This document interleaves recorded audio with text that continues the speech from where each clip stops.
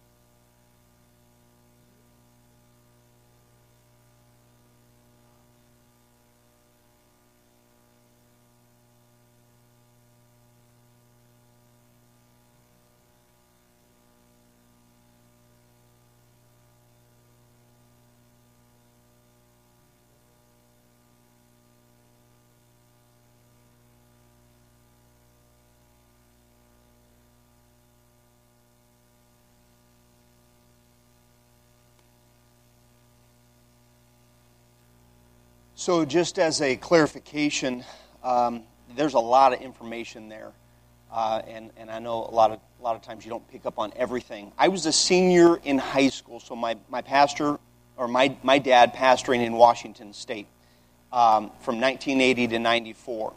This was right around my senior year of high school. My sister went to Honduras in 93 after she graduated high school to work for 1 year in a school, Christian school, teaching English.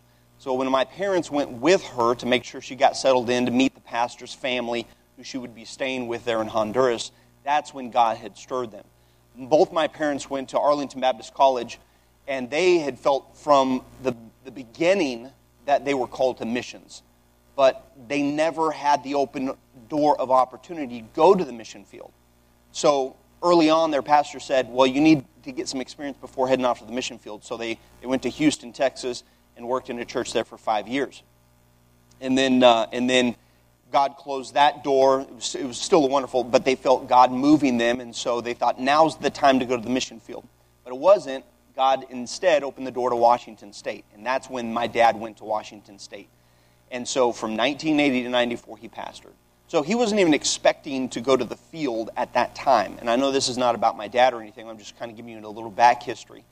So then when they surrendered to Honduras, that was my senior year of high school, I traveled with them. They gave me a choice. You can go on deputation with us and travel and homeschool your senior year, or we can wait before we even start the process. I'll just side note, I did not understand how big of a decision that was, that they were willing to do. You'll understand, those who have felt that calling and that burden and that drive and that urgency.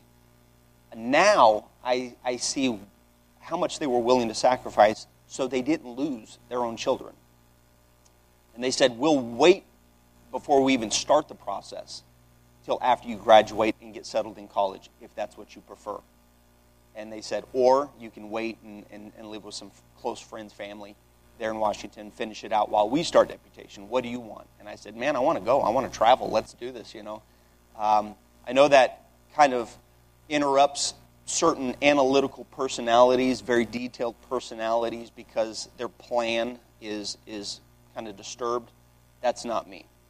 I didn't have a plan, so it didn't bother me one bit. So traveling the United States sounded like an adventure to me, so I said, let's do this. And I'm so glad I did because, as the video had mentioned, that's when I met my wife. It was on deputation in a missions conference. So then I went off to college, Massillon Baptist College, and they went off to language school, and then they lived. So I did not grow up on the field. I do not speak the language, because that's a lot of the same questions that we get. Do you speak Spanish already? No, I do not. Un poquito. ¿Dónde está el baño? I know the key phrases. Where's the bathroom? I'm hungry. Tengo hambre. So there's, but we have to learn the language once we get there. I'd been to Honduras half dozen times prior to 2016. Just kind of give you a little bit of background. Because my dad passed away in 2015. My mom came off the field. It was a little bit too dangerous for her. So she came back and lived with us. So we had a smaller home, and we converted the garage. My pastor knew construction, so we converted the garage to a bedroom for her. But it was still crammed. And then God gave us a larger house, more than what we ever expected to have. It was through friends, and it was at the lowest part of the housing market. So we were able to get into it. We didn't even think it. But God did that. We had an acre of land for men who like shops, workshops. I had my own shop, 17 by 24 shop in the backyard. It was amazing. We were in there. We moved in March of 2016. In April of 2016, we went on this mission trip with my pastor. 1 month in our new home. And God began to stir my heart. And I didn't understand. That didn't make sense to me. And certainly it didn't make sense to my wife. But we just began to pray. And I didn't understand what was going on. I wanted to make sure of a couple of things. Number one, I wanted to make sure that it wasn't just a burden. Because a burden reflects of emotion. To be burdened for someone means you're feeling for someone.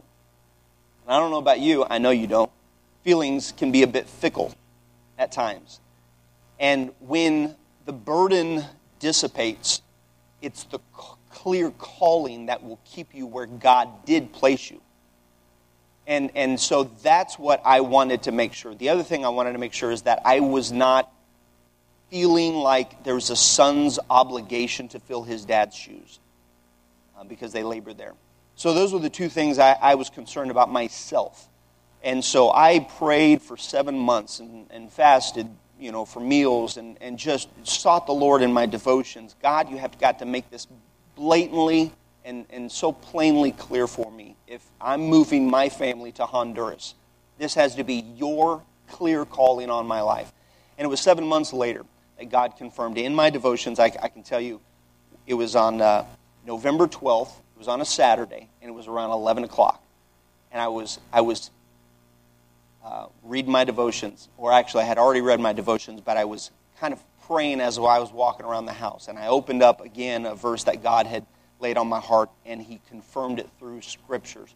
And I'm excited. I'm excited what God is going to do in Honduras. There are so many opportunities. I'll take a few moments and we'll talk about Honduras a little bit, but before I do, I wanted to open it up for any questions, just in case someone did have a really burning question that maybe you don't know anything about Honduras or are curious about certain things. Anyone? I'm not surprised. Normally, yeah. Oh, yeah. Oh, man. That was wonderful. Okay, we'll start with you. Good morning. Population, so I mentioned in the video 8.6 million, but since the video, it's now outdated. We made the video last February, and it's now outdated. A new census came out. It's more closer to 10 million. It's 9.9, 9.8. And of course, depends on which resource, but it's over 9 million right now, closer to 10 million. Yes. I saw another hand. Yes, sir. Absolutely. Yes, sir, I was. Yes, sir. Yes, ma'am. Your hand, was it a question or were you just stretching? Oh, okay. Excellent. Yes, sir.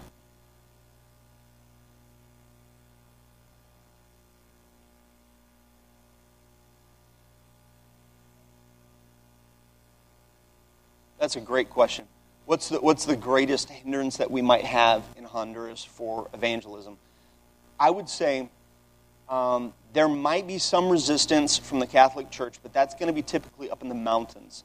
So when we go up into the mountains for those mountain works, that's typically when you're going to find an isolated community that maybe you can only get there by hiking.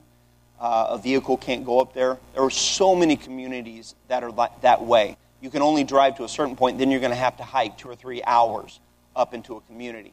When we get into those communities, then yes, we'll most likely have to deal with some resistance from the Catholic Church because there's such a heavy influence of Catholicism in a community. And a lot of times the Catholic priest will actually run the entire community. He's the mayor, if you want to say that, to a community. And so if they don't give entrance for us, the Catholic priest won't. But if there's not a family that would open up their home, if we don't have a clear invitation, it would be very difficult to stay. So, I'll give you an example. My dad started a work up in one of the mountains, and one of the families had gotten saved, opened up their home and said, I want you to start a church in our home. Well, the Catholic priest said, you need to get out of this community. You have no permission to be here. And my dad said, I do have permission. I have permission from this family, and they've opened up their home. And the Catholic priest said, if you try to cross, there was a bridge that he had to cross to get up to the community, and said, if you come to this bridge and try to come back, I'll have guys waiting for you with machetes, will kill you. So that was a threat. My dad said, meet me at the bridge, because that's my dad. And I'm pretty sure he had a machete too. I don't know if he was going to do a sword fight or whatever, but he showed up. It was just my dad was bold. So he showed up, and God protected. They weren't there. So where we'll be basing out of this is kind of let me give you just a brief, and then I'm going to continue to answer your question. Where we're going to be basing out of is in Donley. It's about 200,000 in that town. What I believe God is doing from this side of the door of opportunity, you know what I mean when I say that? I have to walk through the door first. I don't know how many times God opens up a door, and from this side, I think I know what the other side looks like until I walk through, and I'm like, oh, I had no idea.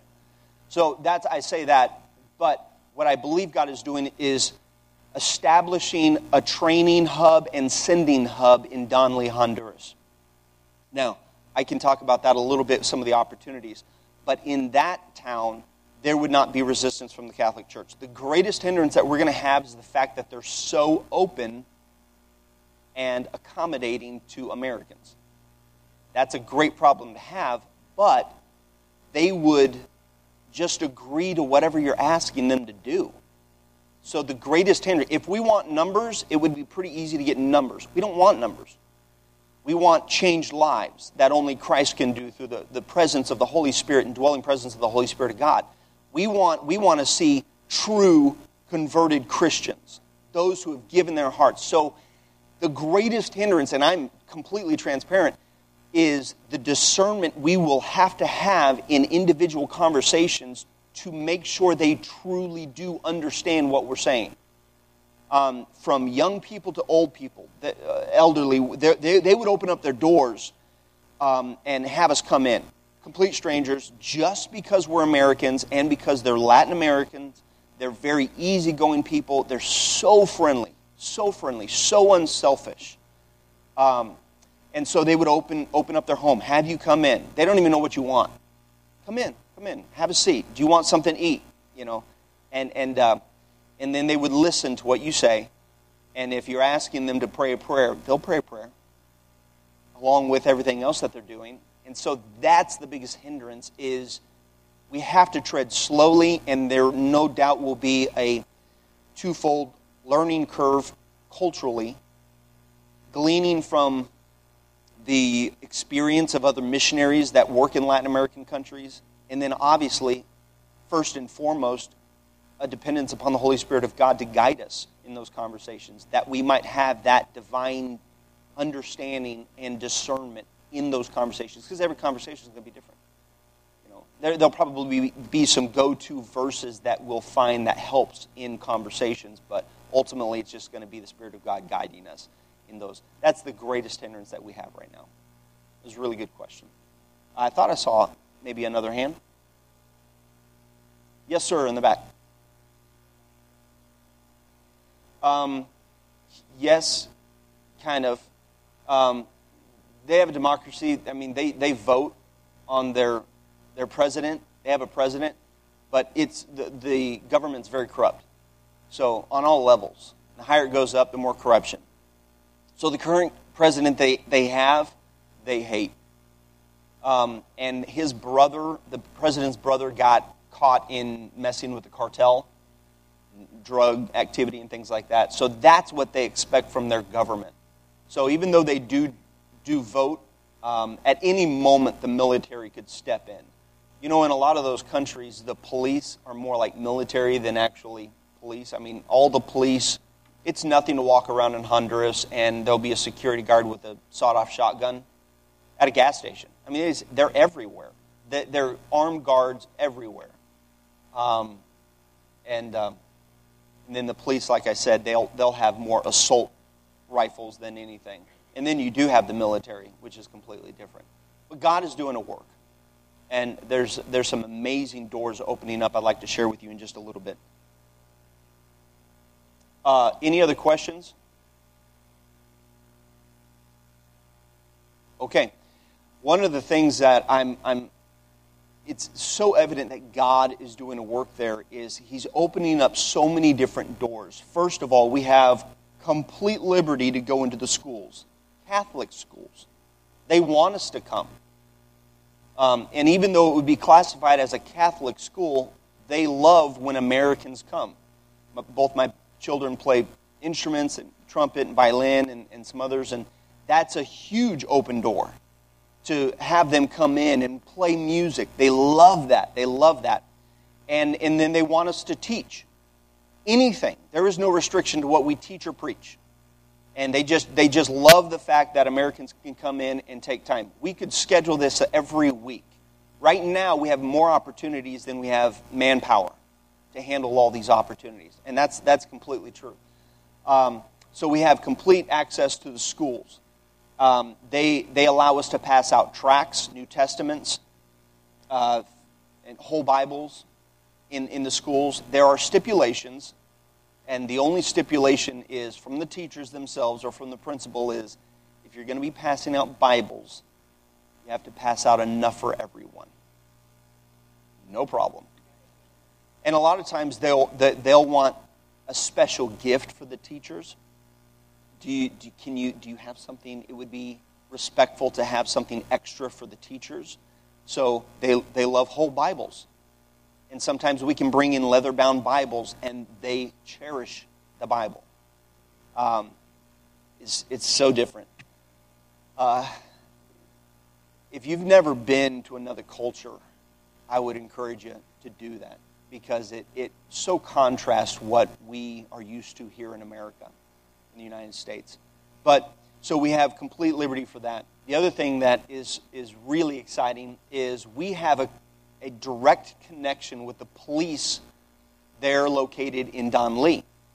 So the missionary I'll be working with, I grew up with, we went to the same Christian school at Faith Baptist under my dad's pastorate, and we'll be working with them. I've been multiple times with him now to the police station. They asked us if we could address them once a week in their formation around 7 o'clock and give them a challenge from the Bible. They asked us. And then when COVID happened and there was more stress and the country was in kind of a turmoil, and then there was 2 hurricanes that hit Honduras recently back to back, they requested, can you come back 2 more times, make it 3 times a week.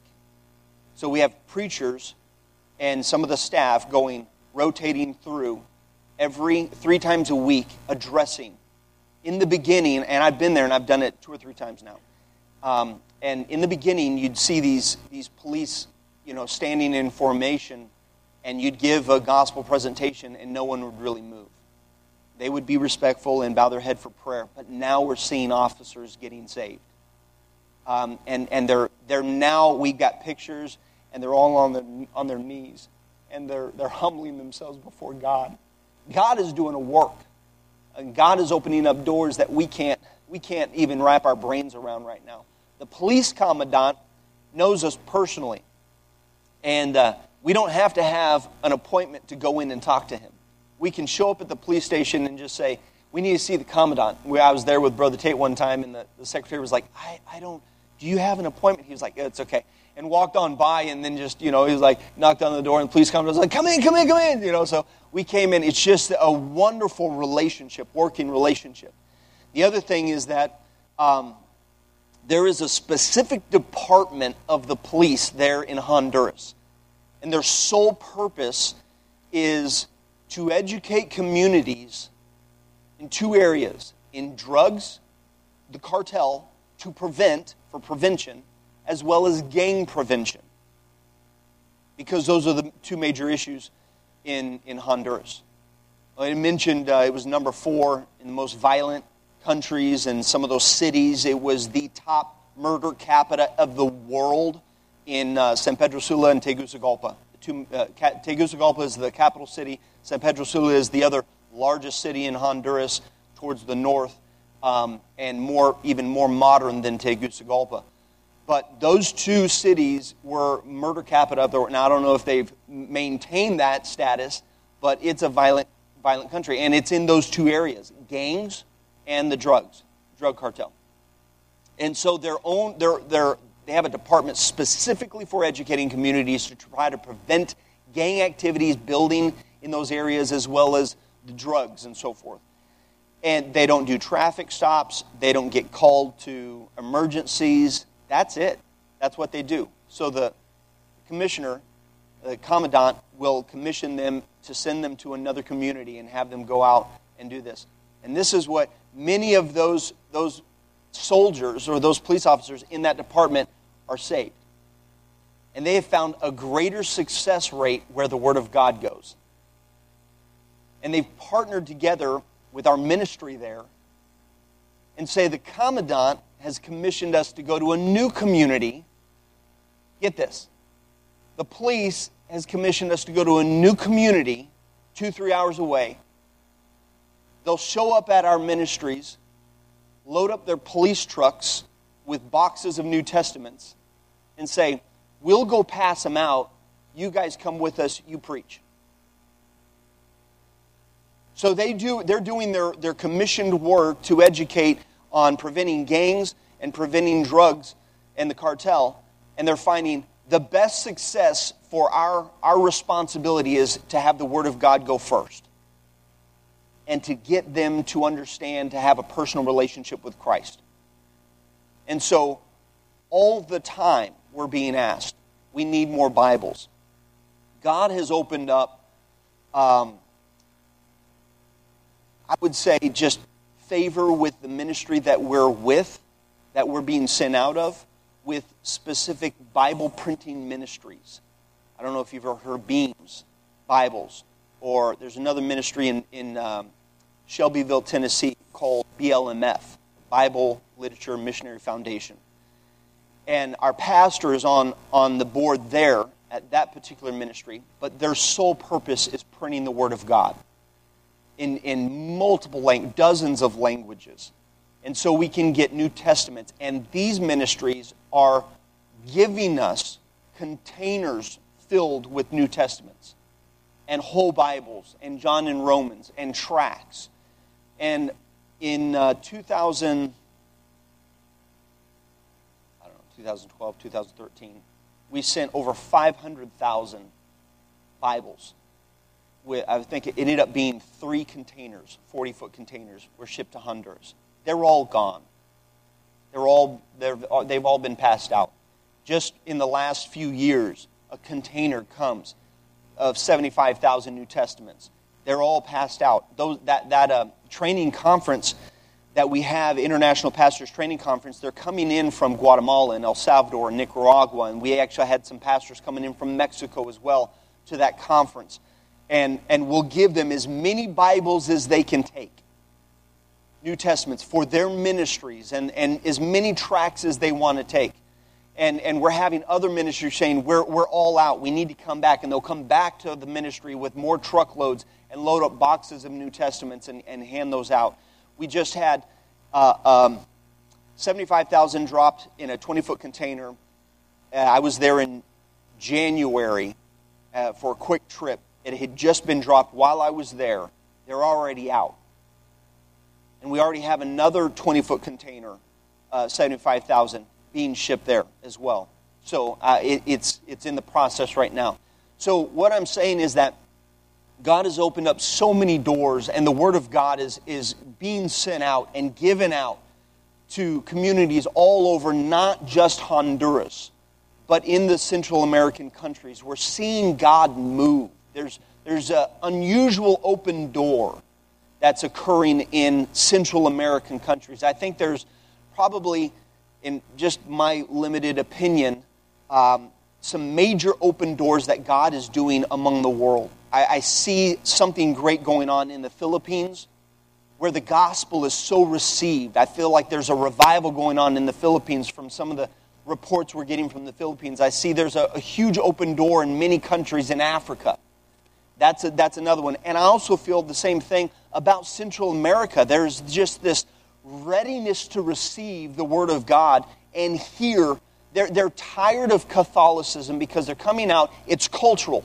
So if you're Honduran, you're Catholic, unless you profess that you're something else. Because it's more cultural than it is religious, even now. It used to be religious, but there's so many of the population that are non-practicing Catholics. It's just something you are. And they walk in, those who actually do attend Mass, walk in, it's dead. There's nothing going on. And so what they are seeing, or what we're seeing, are many Hondurans are turning to something different. The Bible talks about, in Acts, there was a dearth among the world, a worldwide dearth. And contextually it's referring to a physical famine back occurring at that time. But oh my goodness, how true is that in our country today and in our world today of a spiritual dearth, a spiritual famine where they're lacking something. And we see so many individuals turning for hope, some answer. I'm from the Northwest. I'm from Washington State. I've heard that is the preacher's graveyard. Now, I'm a Texan, born a Texan, but I was raised in Washington. So that's kind of all I know. So it's been a huge eye-opener when I come back to the South and spend more time than just a family vacation like I did when I was a kid. And I'm walking around and I see these billboards with the gospel on it. We're not used to that in Washington. Billboards that say, you need peace or need comfort or turn to Jesus. Jesus is the answer, or the gospel message or something like that. Or restaurants with verses on there. Just fast food restaurants, they'll throw a verse on. That does not happen in Washington State. In fact, I think if someone tried to do that, there would be an uproar. And I'm not even kidding. I think there would be legal ramifications for any kind of restaurant, even if it was personally owned. You know why? Because they're crazy there. They're crazy. And there is such a resistance to God. I don't know how it is when you soul win in this area. It's been too long since I've been here. But in Washington, you start a conversation when it comes around to inviting them to church. You don't say, let me ask you a question. If you were to die today, do you know where you would go? Heaven or hell? You don't approach it that way. You start off and say, do you believe in the existence of God? Because a lot of the times, they don't. That's what you're dealing with. You're dealing with atheism, agnosticism, where they are rejecting even the ideology of a higher power because they don't want to be held accountable. And I know that's just Washington State or the Northwest, but I don't care where you go. There is a spiritual famine everywhere. You know what we're finding the biggest problem in the South? Everyone's saved, but they're not. I don't care where you go, you're going to have a challenge, but the answer's still the same. It's still Christ. So you go to Honduras, and there is this resistance to the Catholic movements because there's nothing there. So then, in opposite or kind of contrasting that deadness, is they go to the Pentecostals because there's a form of life. Man, there's some emotion there at least. And that's what they're turning to. But we understand the doctrine, the false doctrine of what they're teaching in the Pentecostal movement there is not helping them either. Works for salvation and some of these other things. And so they're still turning and they're trying to see something. They're trying to hold on to some sort of a hope. Trying to find an answer. Why do I feel empty? The only answer they have is Jesus Christ will fill that void. They're also turning to the Mormons, the cults, Mormons and Jehovah's Witnesses. Mormons, I think, being even more popular and more common there because there is a show of money. There was a Mormon tabernacle right down the street from our church in Honduras, or one of the churches that we've been going to that host that meeting. And it's beautiful. It is so nice for American standards.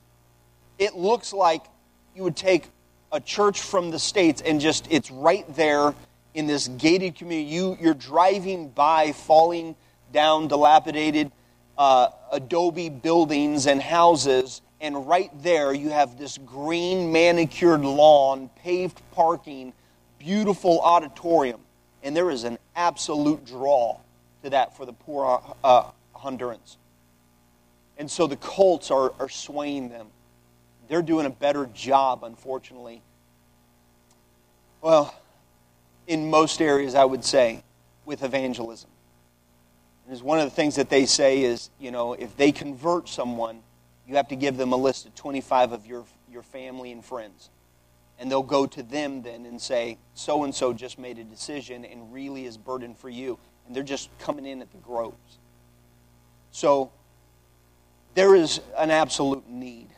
The poverty is something that we're not used to. It's very unusual there. They look at Americans as super wealthy. And in our standards, I'm in the ministry. I've been in the ministry for the last 20 years. And I'm now a missionary. I think most people who have been in the ministry, at least in fundamental Baptists and missionaries, are not wealthy people. By we say any standard, but that's not actually true. By American standards. We say, my wife and I, I'll just give you a quick story and illustration, and then I'll be done. We had saved some money. I had 3 $100 bills we had been saving, and I just for emergency funds when we went to Honduras.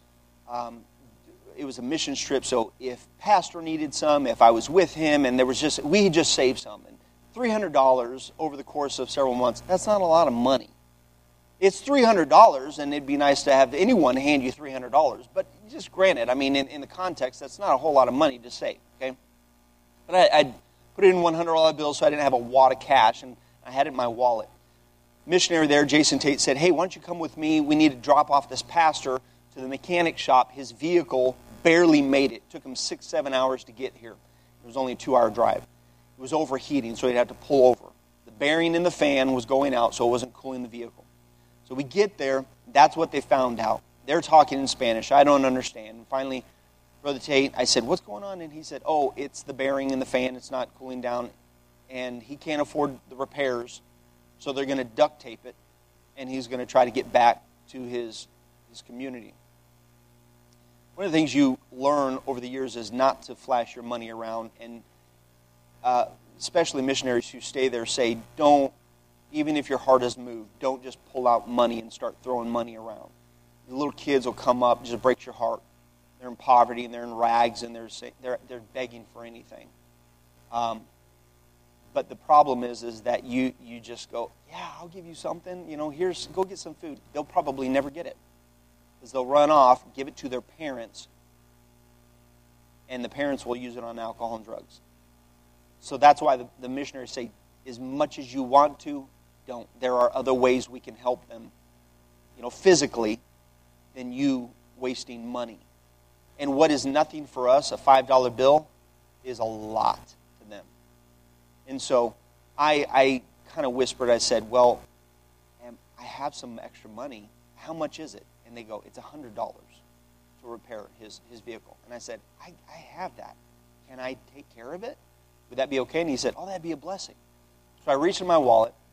Because the price was, or the repairs were $100, in the States, you get into something, it might cost a little bit more. I didn't have any other cash, so I handed him $200. My mistake. Because, oddly enough, the repairs went to exactly $200, so I don't know. But regardless, they were able to fix and repair the vehicle.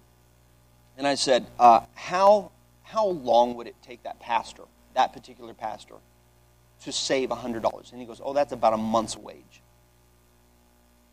Now, I had 3 months' wages in my wallet for spending money. I don't know what the average, let's just say $4,000 a month.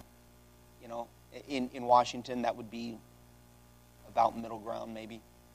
$4,000. That'd be like someone going, I am not wealthy, and pull out his wallet. He's got $16,000 in his wallet. No, this is just extra spending money, just emergency funds. You're not. So you can't tell them, I'm not wealthy, because you are. And obviously, we understand physically that's not going to help them.